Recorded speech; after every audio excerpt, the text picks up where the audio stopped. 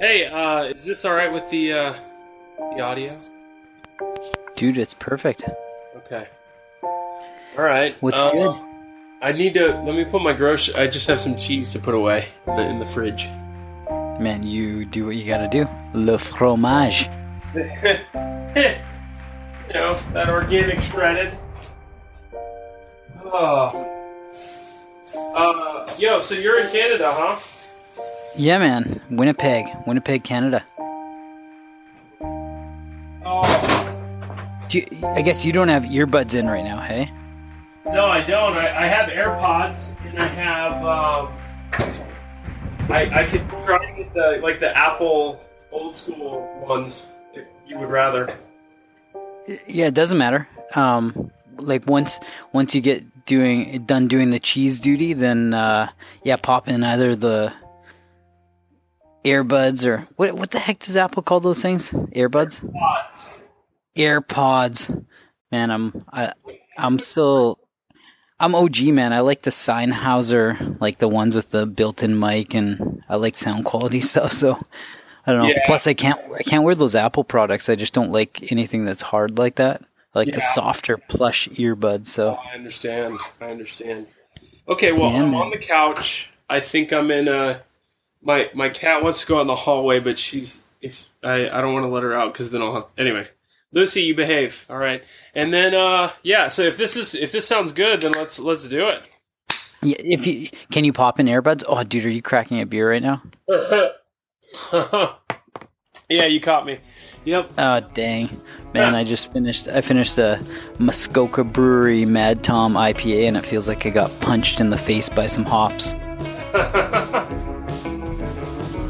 I'm Ben Grenell, and this is Character. The Pinball Wizard, Tim Cox.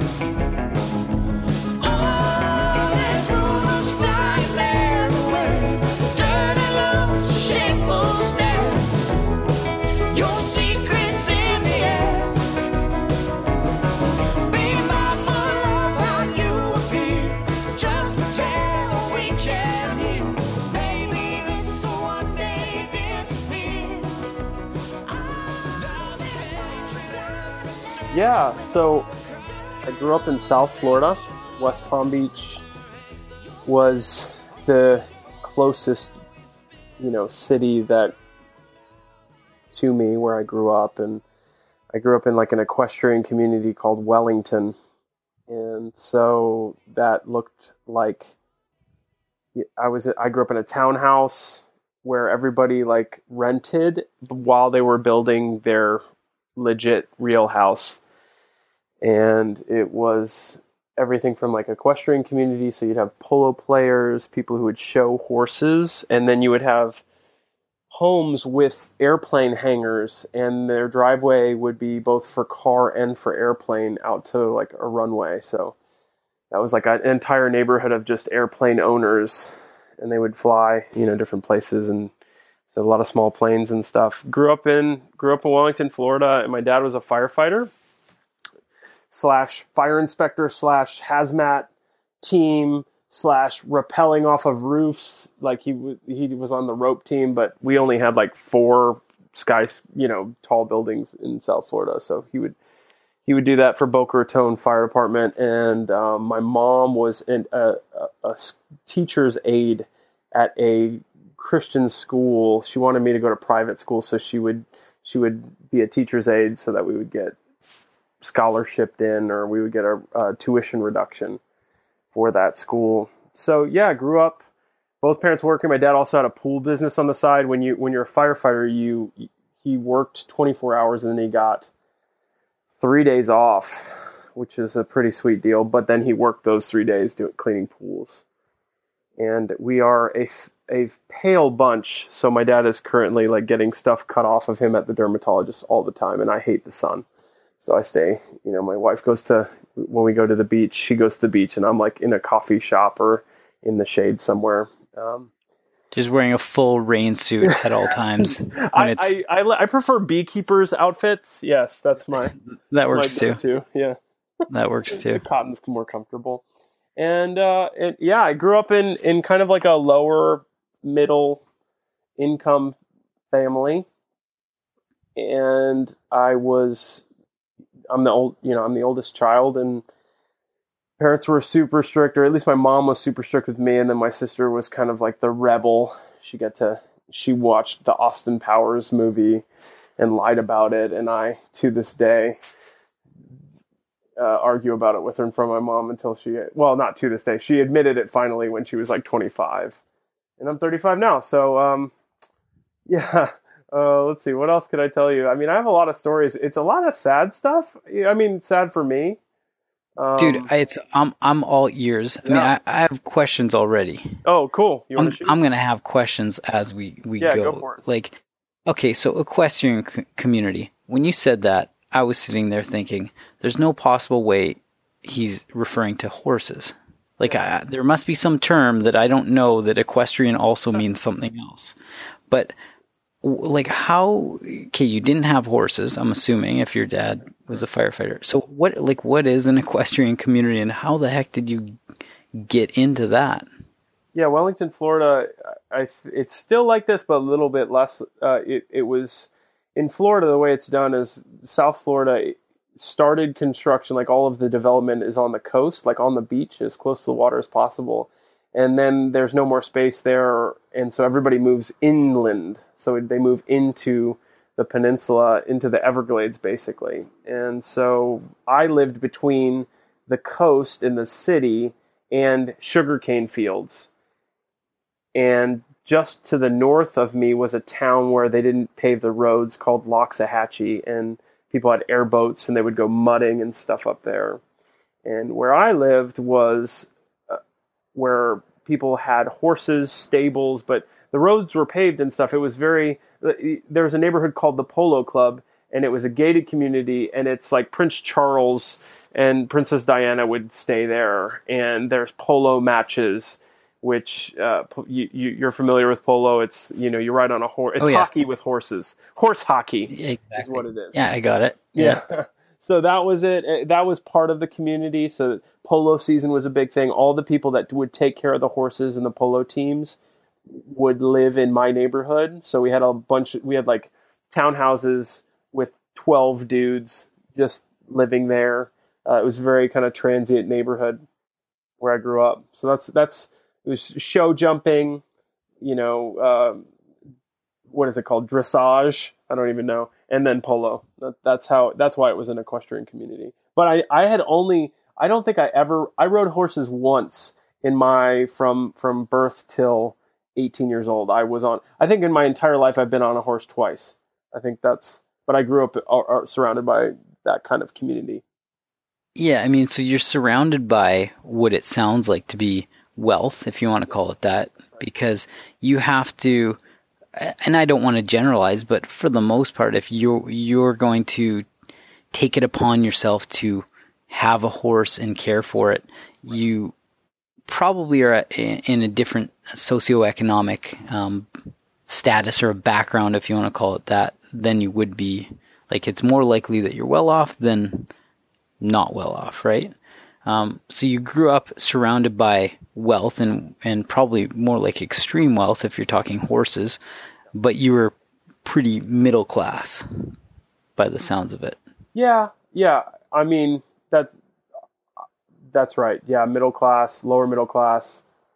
I have a memory.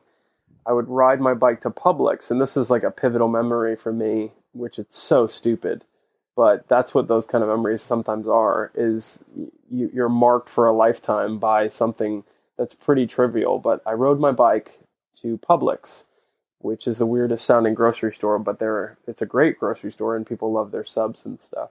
But I would ride my bike there, and it was just down the street, probably a 20-minute bike ride. And I would always go buy milk, and my mom gave me a 20, and I went to go get the gallon of milk. I walked up to the cashier. I was probably like 10 years old, and I reached into my jeans and I could not find the money, and I lost the $20. And I remember riding home just grief-stricken, like I had sunk my family because I lost $20. It was the most money I'd ever considered in my life. And that was what, 10 years old. And I remember going with my mom to the same Publix I drove. I was in college and she gave me 20 again.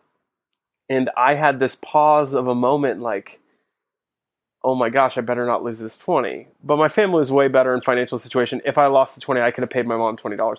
But then this gust of wind came by. It like blew as I was getting out of the car and blew the $20 bill out of my hand. And I don't flip out. I flipped out. I'm like, no! I did this like almost like crying out to God moment of like, what is happening right now? Of course this would happen. And I found that the $20 like blew back into the car or something. But it was this moment of extreme distress that I grew up always under the dark cloud of debt. And it wasn't, I don't even think it was a lot of debt, but that's what I grew up remembering is just money was crucial and, every penny matters and counts. And, we've got some debt that we're just going to get out of. And once we get out of that debt, we're going to make it, we're going to be happy, truly happy.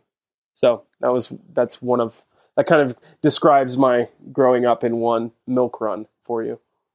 And is that something that your parents were like pretty transparent about?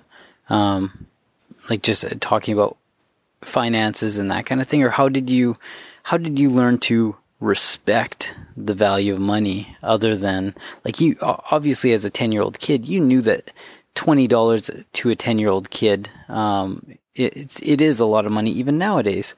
$20 is $20 unless money grows on trees and you don't understand the value of it. But you probably had some inherent value that you attributed to that $20. If it must have come from somewhere. Yeah, I think we did not talk about. I knew about credit card debt. I knew about the money that we owed, and I knew about not being able to go do things, like not being able to afford things that my friends could do. Like my one trip that I took growing up that was on an airplane, we flew Piedmont Airlines, which is closed now. And the only reason that we were able to fly Piedmont Airlines to New Jersey was because we ate so much Chex cereal, and we saved the box tops, and that gave us like a discount where kids flew free or something. And that was the way that my mom, me, and my sister were able to fly up to New Jersey. But my dad couldn't afford that. So there were just all these, a fancy dinner was going to McDonald's or Burger King and maybe like Applebee's blew my mind. Or no, Red Lobster was it. Like if we were able to go to the Red Lobster with those Cheddar Bay biscuits, that was like something incredible has happened. I graduated like high school or something, and then we could go to Red Lobster. So that was kind of what I grew up with. But then at the same time, there was this mix of I could go to McDonald's anytime I wanted to, sort of thing. So I would watch my parents blow through money, but then we wouldn't have enough money. So it was kind of this mix of, I didn't know how to balance checkbook or that sort of stuff. So even now, I don't have like the best. I'm not very financially responsible. Like David Ramsey blows my mind, and like I'll occasionally binge Dave Ramsey videos on YouTube just to try to give myself some financial wisdom or something. Yeah, I don't know. And so that it sounds like you were cognizant of spending when you're a kid, but it's not like that trailered into being an adult, right? Like it's just you've made your own way and you've figured out things on your own. Yeah. In the way that you might spend or manage finances. Yeah. But yeah, it's all these moments, right? It's these, when you're a kid, it's these moments that you have, these, call them a tentpole moment where you remember it so vividly. And, that is what forms who we are. It's all these experiences. It's our personality. It's based on that, right? So deep down in the neural pathways of Tim Cox lives a memory of going to Publix with $20, right? Yeah, or not being, like getting the fake Reebok pumps from Payless, that were these big gargantuan tongued fluorescent orange plastic orbs that were supposed to be, oh yeah, you can push those bubbles and then it supposedly fills your shoes with air, like the knockoff Reebok pumps. Getting those and just being like ashamed of them, and they're super uncomfortable. But then so I'm basically a man child because I'm 35 years old, and so I'll go take like kung fu classes or something because I couldn't do that when I was a kid, so I'm like, now I'm doing it. Or I just buy a ton of Lego and like learn how to play with Lego and how it works as a 35-year-old man, because it's like, well, I really had like one bin of Lego that was given to us that I got, so now I'm gonna go get the sets that I want. Dude, that's so funny because I refer to myself all the time as a man child, and most people are like, "What do you mean?" And I'm like, "Well," and I'm 36, so we're basically the exact same age. And I'm like, "Yeah, straight brim hats, skateboarding around. Like, I'm a dad, I'm a husband. You're a husband too." And it's like, it doesn't matter. I still, in my mind, I'm 12, maybe 12 and a half, 13 at most. It's like I like to do fun things. There's beauty in that, though. There's a creativity, a curiosity. It's funny. Businesses pay for that. That's a career right there. Being able to. I mean, everybody's trying to figure out millennials or even younger than millennials right now, and I mean, granted, I had to look up how to use Snapchat. Like I had to go through like online tutorials or something. But there is this like appreciation for youth, and you see the value of it. But then I feel like I'm living my best life now because I still retain that man-childness, that youth, but then I get the wisdom of pain and suffering and just life experience and joy that you get to kind of look at that and kind of, life becomes more fully orbed. Well, exactly. Yeah. And I mean, I think, not to digress too much, but I think that youthfulness really comes out in like even, and I don't want to talk too much about Anchor and that, but even the way your presence, what you do on Anchor, it's like I could pretty easily figure out on a high level, like, hey, this is a fun guy.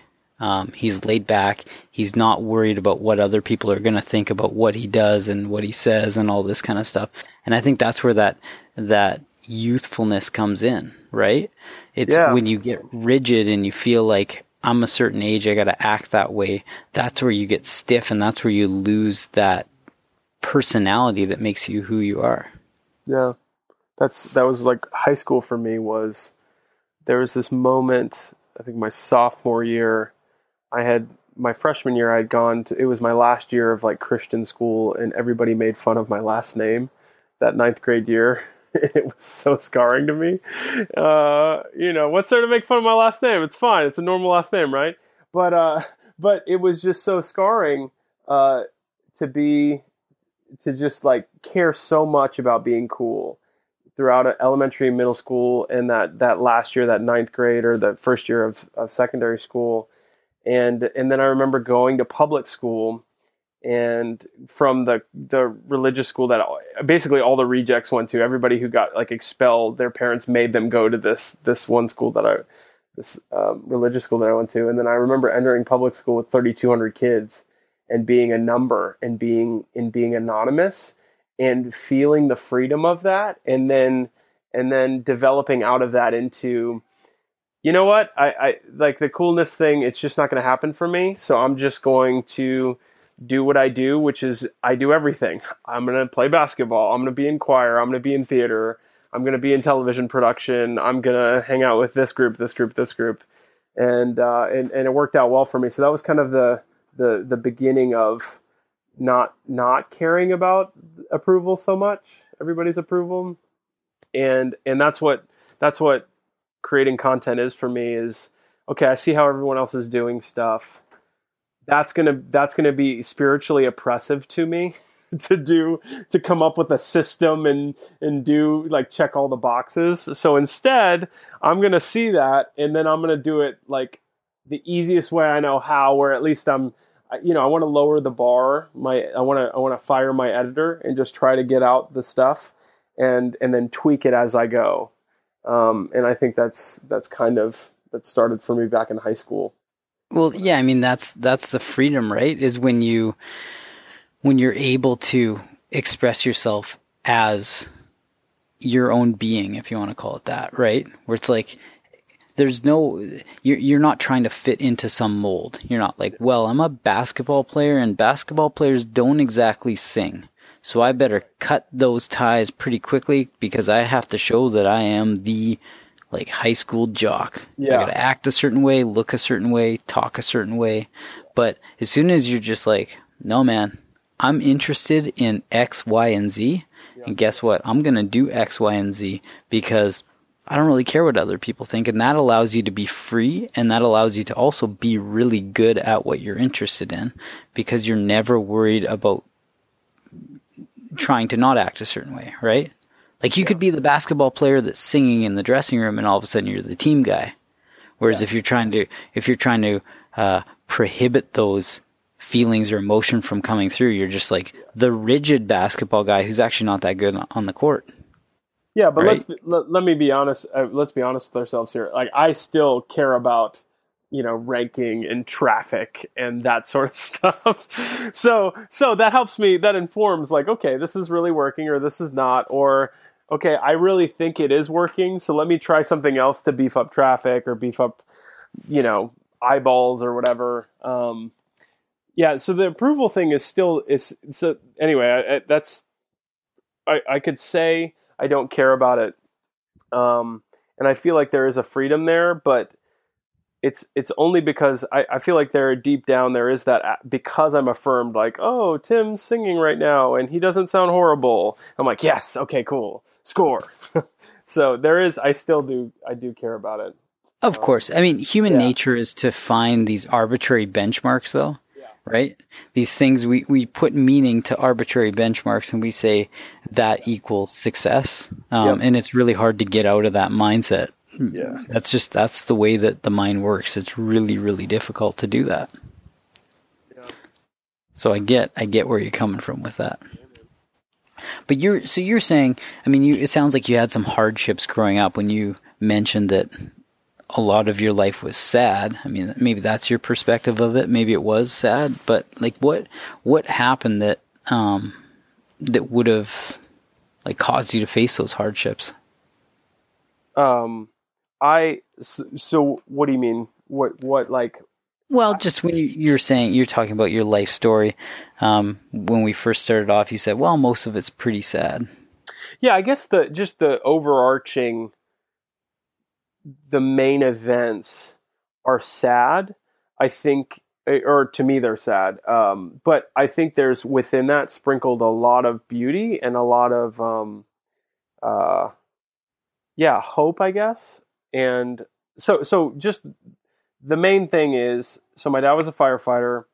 My dad had PTSD from being a firefighter, and then also his childhood. It was just a really pretty horrible childhood growing up, for what I understand. And in ninth grade, so in my first year of secondary school, my dad would go every year to go teach at the fire academy. And so I thought he was going to do that. And he actually went to rehab instead. So he called me in ninth, and I'm 13 years old. And my dad is like stuttering on the phone as he's going through rehab. He's like detoxing from alcohol. And I've never heard my dad stutter. I've never heard him speak like this. And so that moment was, I never knew my dad even drank alcohol. I thought everybody who drank alcohol was like evil. And it turns out that my dad, who was like the spiritual leader of my family, was enslaved by it, was an addict. And so he went through 6 months of rehab and / being in a halfway house. And that was a turning point for my family. What was beautiful about it is when you open yourself up like that, when you become transparent and when you get help, there's a freedom there. And my parents' marriage improved at that point from horrible, and every year I thought my parents were going to get a divorce, to like, okay, they can maintain. It's not every year. I think it improved. It's like my dad goes to rehab, and suddenly every year I'm not worried that my parents are going to get a divorce. That was like the main kind of marker, the main event of my childhood, or of growing up.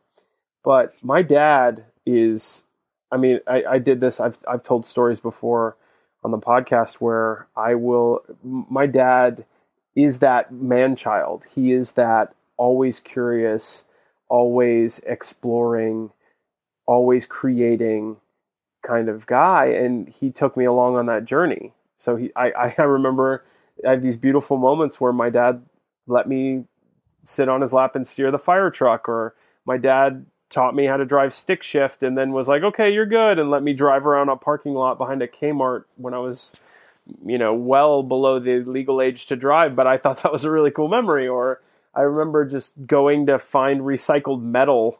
I don't know, just weird stuff. Like my dad would dumpster dive and find cool electronics, and I was with him, and we got our ham radio license, and no one knew. I got so excited that I got my my amateur radio license, and no one at my school knew what the heck that was, so I couldn't celebrate with anybody. But I had fun because it was me and my dad. So I've had these really great moments with my dad growing up where we spent time together. But in general, my childhood was growing up with my mother and my grandmother going to craft fairs, and me trying to find the manliest thing to do at a craft fair or at a fabric store. And the manliest thing to do, by the way, Ben, is to go to look at the Halloween costumes at a fabric store, or at a craft fair. There's rubber band guns. Those were the two things that I enjoyed doing. Dude, you gotta tell me, please tell me that when you'd go to the fabric stores, you'd find fabric or you'd find a costume, and then you'd go back and you'd help to put that thing together with your grandma or your mom. So they would have patterns, and there would be pictures. And my mom, one Halloween, she was basically late on creating this. There was like the Halloween costume contest. And I remember there were still pins in my costume when I showed up for the contest.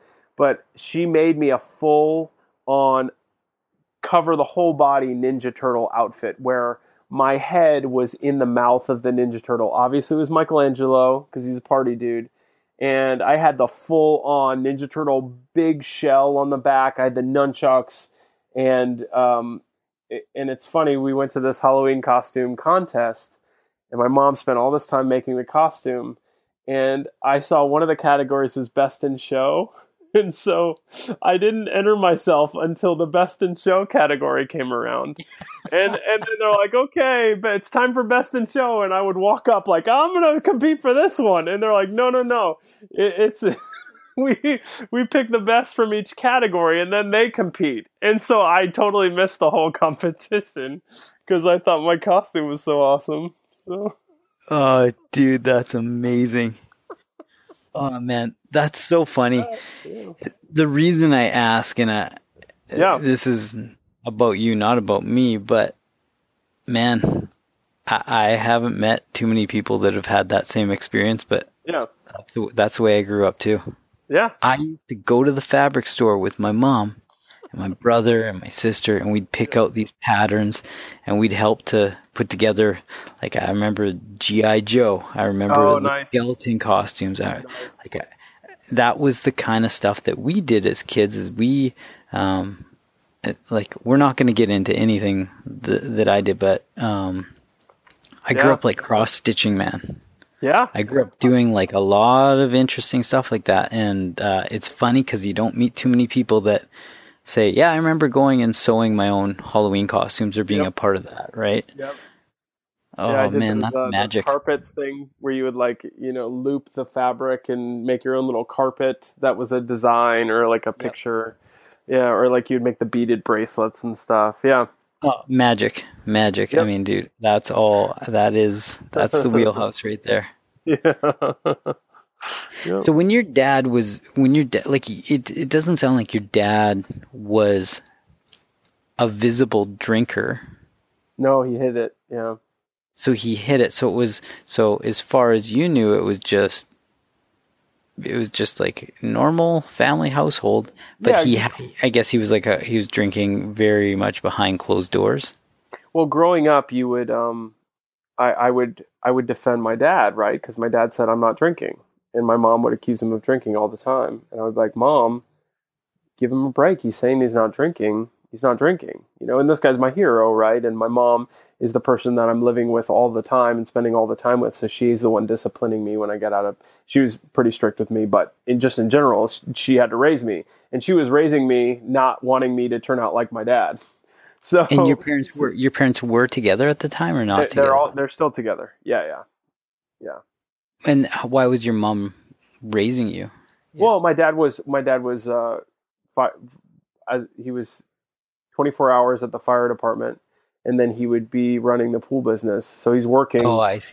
I see. Working, every day. He would rarely have days off.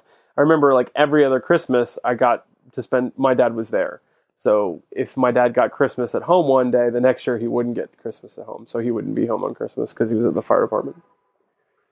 And what was it that you thought was leading your parents to a path of divorce, that you were like, you're so sure of it as a kid? Yeah, they would fight all the time. I mean, and do you think it was actually serious, or was it one of those things where, like, I remember as a kid, man, and I haven't talked about this kind of stuff either, but it's like, as a kid, I'd see my parents fight, and they're like, my parents are still together and they have a great relationship and they're very supportive and loving parents. But I think that automatically as a kid, you think that like one fight equals divorce. So in my head, I was like, are they going to get a divorce? Because I probably heard other kids talk about like, oh, my parents are divorced, right? So was you think it was actually like legit? Yeah, well, it was like going to grandma's house for a week. That kind so of it's stuff. Pretty heavy. It was heavier than just like a disagreement that was misinterpreted by a youthful lad. Yeah, totally. I would go to grandma's house and my mom would talk about not knowing if this was going to work, and that sort of thing. So it was more literal than it was figurative, if you want to put it that way. Yeah, like totally. I mean, there was not like not any like violence. There was just a lot of arguing, and my dad did the whole like shutdown thing. I mean, it got pretty rough. I mean, I remember my dad did it, or my dad like one time like removed something in our car engine to prevent my mom from leaving. That kind of stuff where it would be like, okay, this is no joke. But you're not reading into it. You're just taking the literal terms that are being said and the actions that are being presented, and you're like, well, this. Yeah, right? and I say it seems like every year, but I'm not sure it was every year, but it was quite frequent up until that I was 13.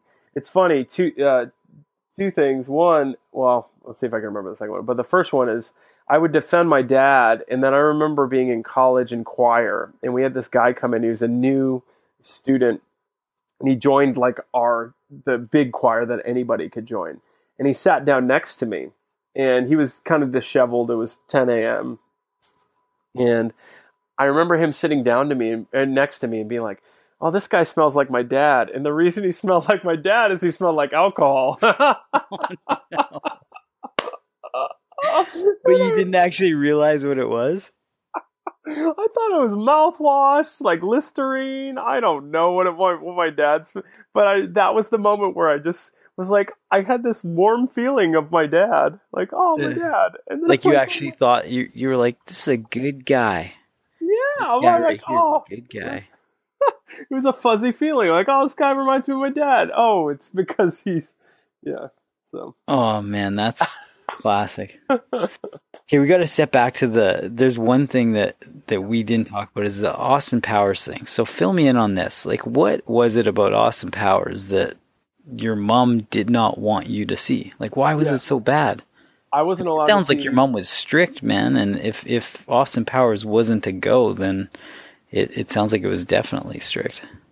Yeah, I wasn't allowed to see PG-13 movies until I was like 17.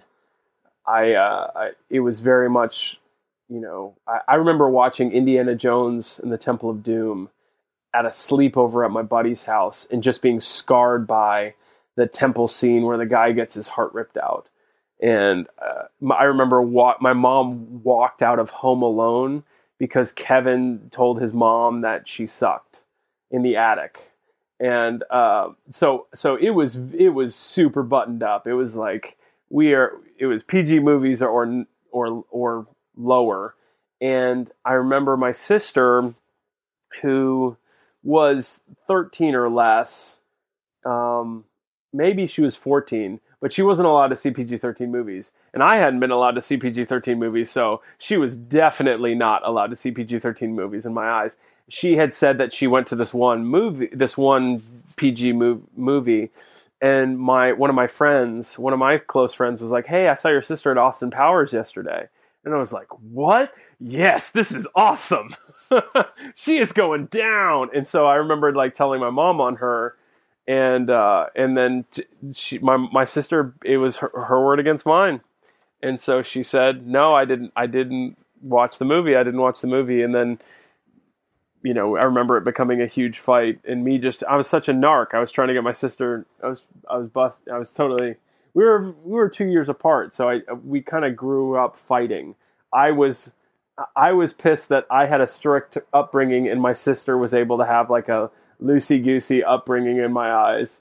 And I could have been the cool brother and like helped her have that thing, but for some reason I just didn't want her to have that thing. And so I narked on her then, and then it didn't come out until we were in our 20s that she had in fact lied about them, and that she was totally saw Austin Powers. Oh, and was it satisfying? Were you like, yes, I knew it? Or were you just like, I'm over it? No, I think it basically turned out where I was the bad guy, so I didn't get to enjoy it. Like your mom was looped into this whole thing. It wasn't just a thing between you and your sister. I don't. No, my mom was not looped into it. My mom was basically and I don't know how it resolved, other than I knew it wasn't satisfying to me once the truth came out. And my mom was just like, "Oh, well, whatever." And I was like, "No, you should be angry as if we were back in the 1990s. I want you to go back there and have those emotions that you would have had this truth come out at that time." And so your parents, are they still like pretty traditional with things, or have they changed their mindset towards things like Austin Powers, let's say? So I grew up in a Christian home that was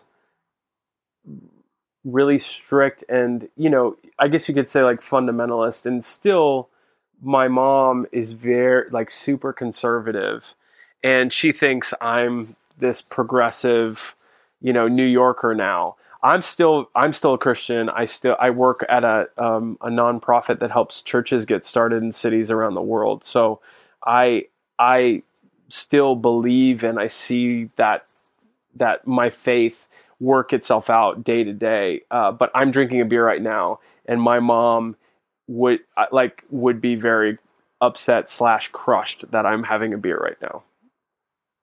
But I let her know, but she's just she sees it as like very dangerous, and I think sinful. Yeah, I think she would just be like, I'm sinning right now, but you're committing sin. Do you think she's maybe steered a little bit more towards that mindset because of the exposure that she had to your dad and you would have had to your dad, or is that just like her faith is so deep that she truly believes it's a sin?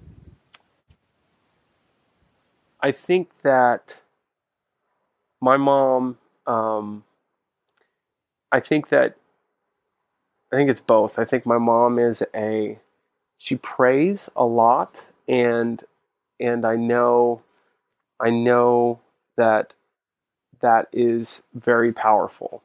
I just know that when she prays fervently, and it might be sourced out of anxiety that she has. It might be sourced out of the wounds that she's had in life, but it is a powerful thing. And my mom's prayers I covet. I ask for them all the time. My mom praying is a beautiful thing, and she has so much faith. I do think though that she, and I think for good reason, she is scared that she knows like what our DNA has. She knows that our family has a long line, at least on my dad's side, of alcoholics and addiction and that sort of thing. And so she doesn't want me to go down that path. I do also think that in the Christian faith, there's a tendency to really rely on your own good works, and there's this potential to try to save yourself. And the beauty about the Christian faith is that actually that Jesus lived that life that I was supposed to live, and that empowers me to live a life where I'm not, getting wasted in doing the sinful things or whatever that is, but I'm not in fear and I'm not trying to earn God's favor, because we already get God's favor. So I grew up my faith was very oppressive to me, and I felt guilty all the time. And it's only been since I've moved to New York that I've really had this kind of like a freeing moment. And it's been a great thing. So, even talking about my faith has been like I'm on a pinball team, where we have a home bar and away bar, away games, home games, away games. You have your own bar that's a home game. You play 5 home games, and then you go out and play 5 away games on pinball machines. It's awesome. But the metaphysical, like deep foundational humanity stuff, like conversations that we have is so good. It's so awesome. It's so freeing to me. And I remember like reading books on like how to try to convert people and how to like try to argue with atheists.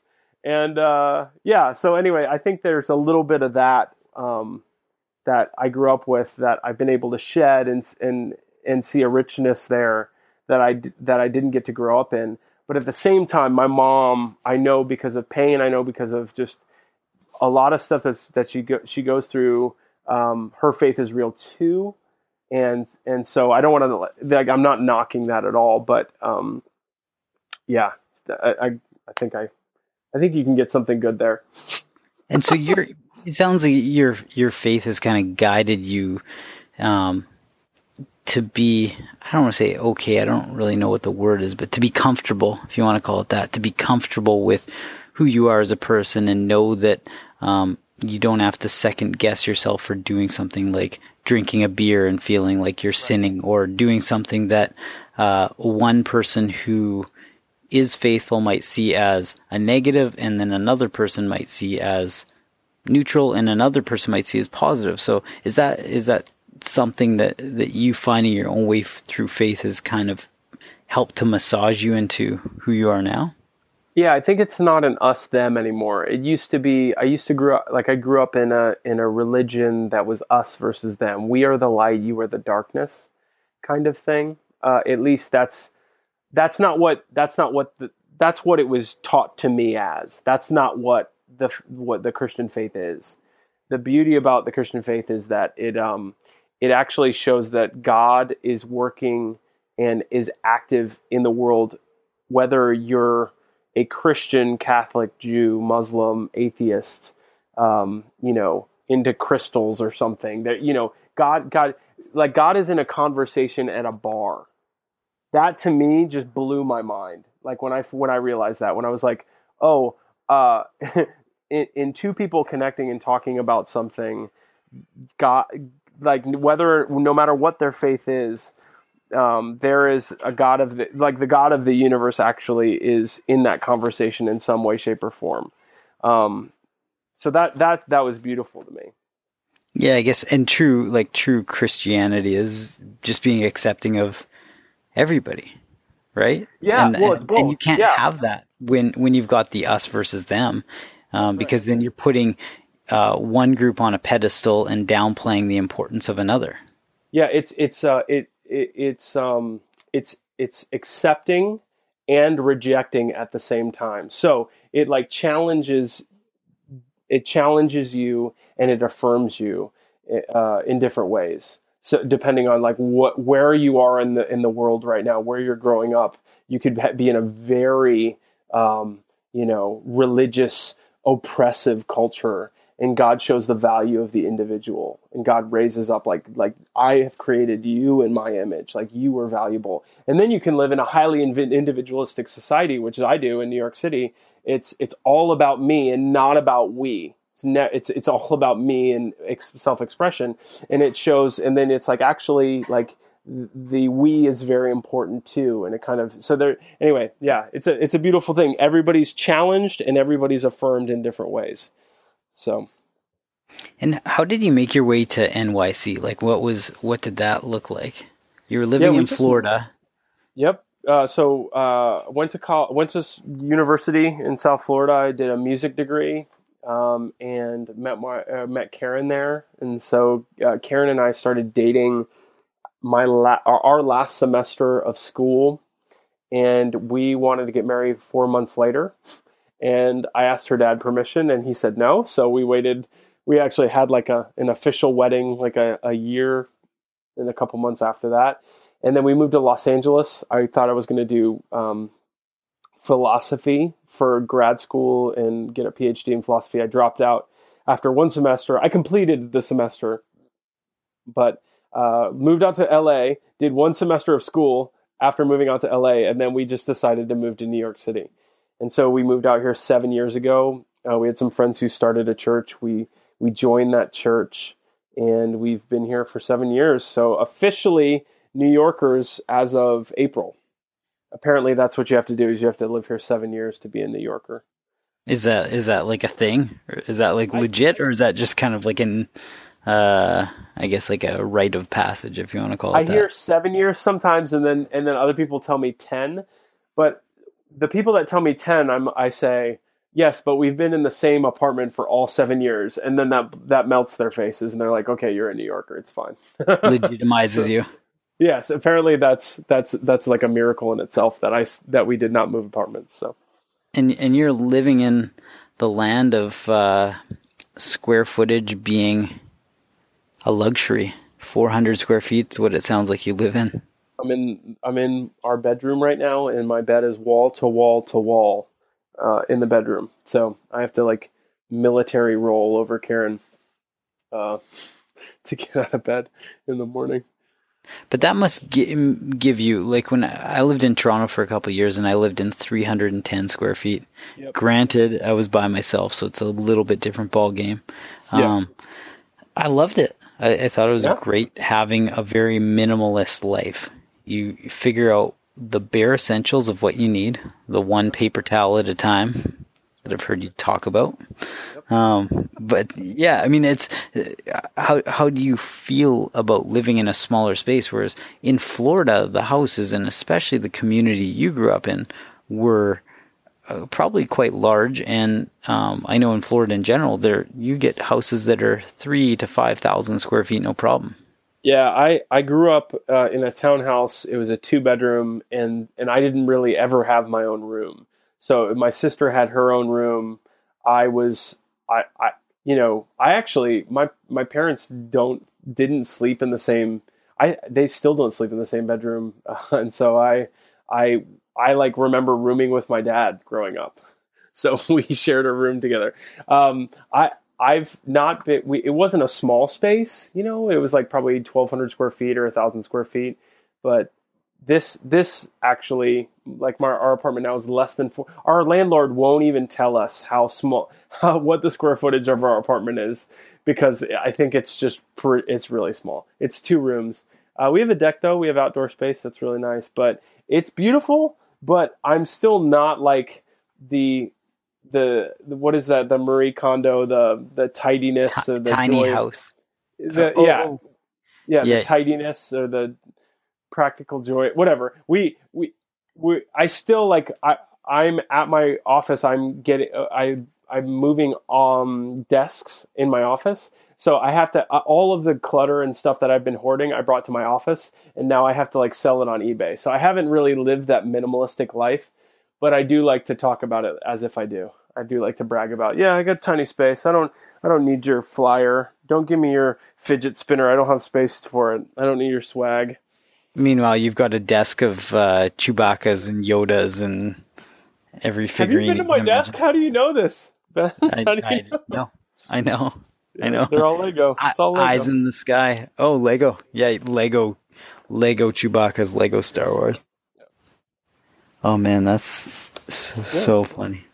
Yeah. Well, we're hitting almost an hour here, so I don't know if you want to keep going or if you've got more you want to keep going on. Yeah, I mean, Karen's home right now, so I probably should go soon. But I don't know if there's anything else that you would think that you need. I mean, I don't need anything. Every man, all stories and every story is beautiful in its own respect. Yeah. So if there's some good story, one good campfire story you want to end off on. Yeah, let's see. I always tell the one about when I was maced in Switzerland or pepper sprayed. I was assaulted in Switzerland. That's one of my go-tos. My dad. Let's go to it. Okay, go to it. Yeah. So in high school, I was in choir. I was a tenor, and we every year would take a trip to Europe. And the first year we went to Holland and Belgium, the Netherlands and Belgium.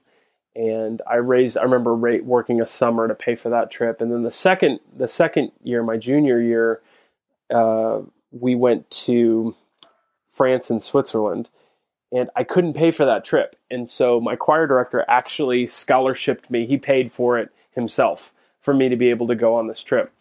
And he said, "You can pay me back." And I'm like, "Dr. Sharon, I'm never going to be able to pay you back ever in my life." And he's like, "Okay, you can still go." So I still haven't paid him back, and he hasn't asked me for it. It's great.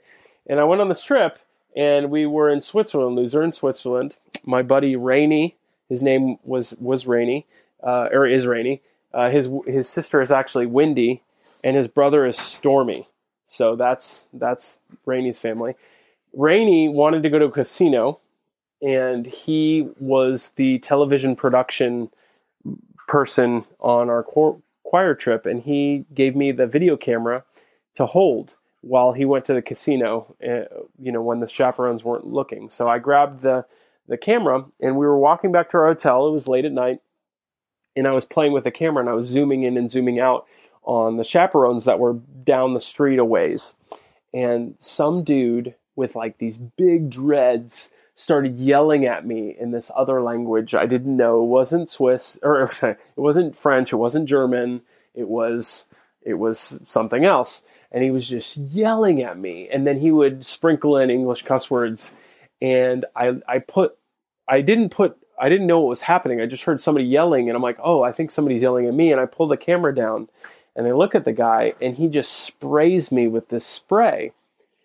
And I was a couple steps away from my hotel room, and my friend Joy had already walked into the hotel. She just kind of like was scared, so she just kept walking. And I remember walking into the hotel after the guy sprayed me in the face, thinking, okay, I don't even know what that was. If that was mace or pepper spray, that stuff doesn't work. I don't know how that's supposed to protect you from attack. And then I remember hitting the lobby of the hotel and just screaming. It just hit me like a good 15 seconds after he sprayed me. And I was yelling, screaming, and all the chaperones like had run in, and they were all women. So they brought me into the women's restroom. And so we were just splashing water all over my face, trying to wash off the stuff. And then that didn't work, and I kept screaming, and I kept like snotting everywhere. And so they took me up into one of the chaperones took me up, and I went into the shower, and I remember like showering and using this Dove soap or whatever. And then they gave me like 6 caplets of Benadryl, and I remember chewing those. And then the cops came in, and they were like, "Did you videotape the guy?" And I'm like, "Of course I didn't." And I remember like slowly falling asleep, and then I woke up the next day, and in my bed was one of the male chaperones, this really big dude. He was a television production teacher, and And I was like, where's the pepper spray when you need it? You know, like when I wake up next to this big dude. Okay, that's the joke. Well, why was a dude in your bed though? I don't know, man. Maybe because they thought I was scared or something, and that would help. But I remember just waking up. I think we had to like the way they set it up is like you would room with somebody, but it was a king size bed, so you would just split the bed with the person that you're rooming with. So you're like a teenager. You just got maced, and you've got like old man TV production spooning you. We smelled like my dad for some reason. No, I'm just kidding. So you wanted to bunk with him. That's why. Yeah. So, and then I remember the next day we went out on the bus, and I put on my jacket that I was wearing the night before, and there was still like some of the spray left over, and it got on my neck and it burned, but I just didn't say anything.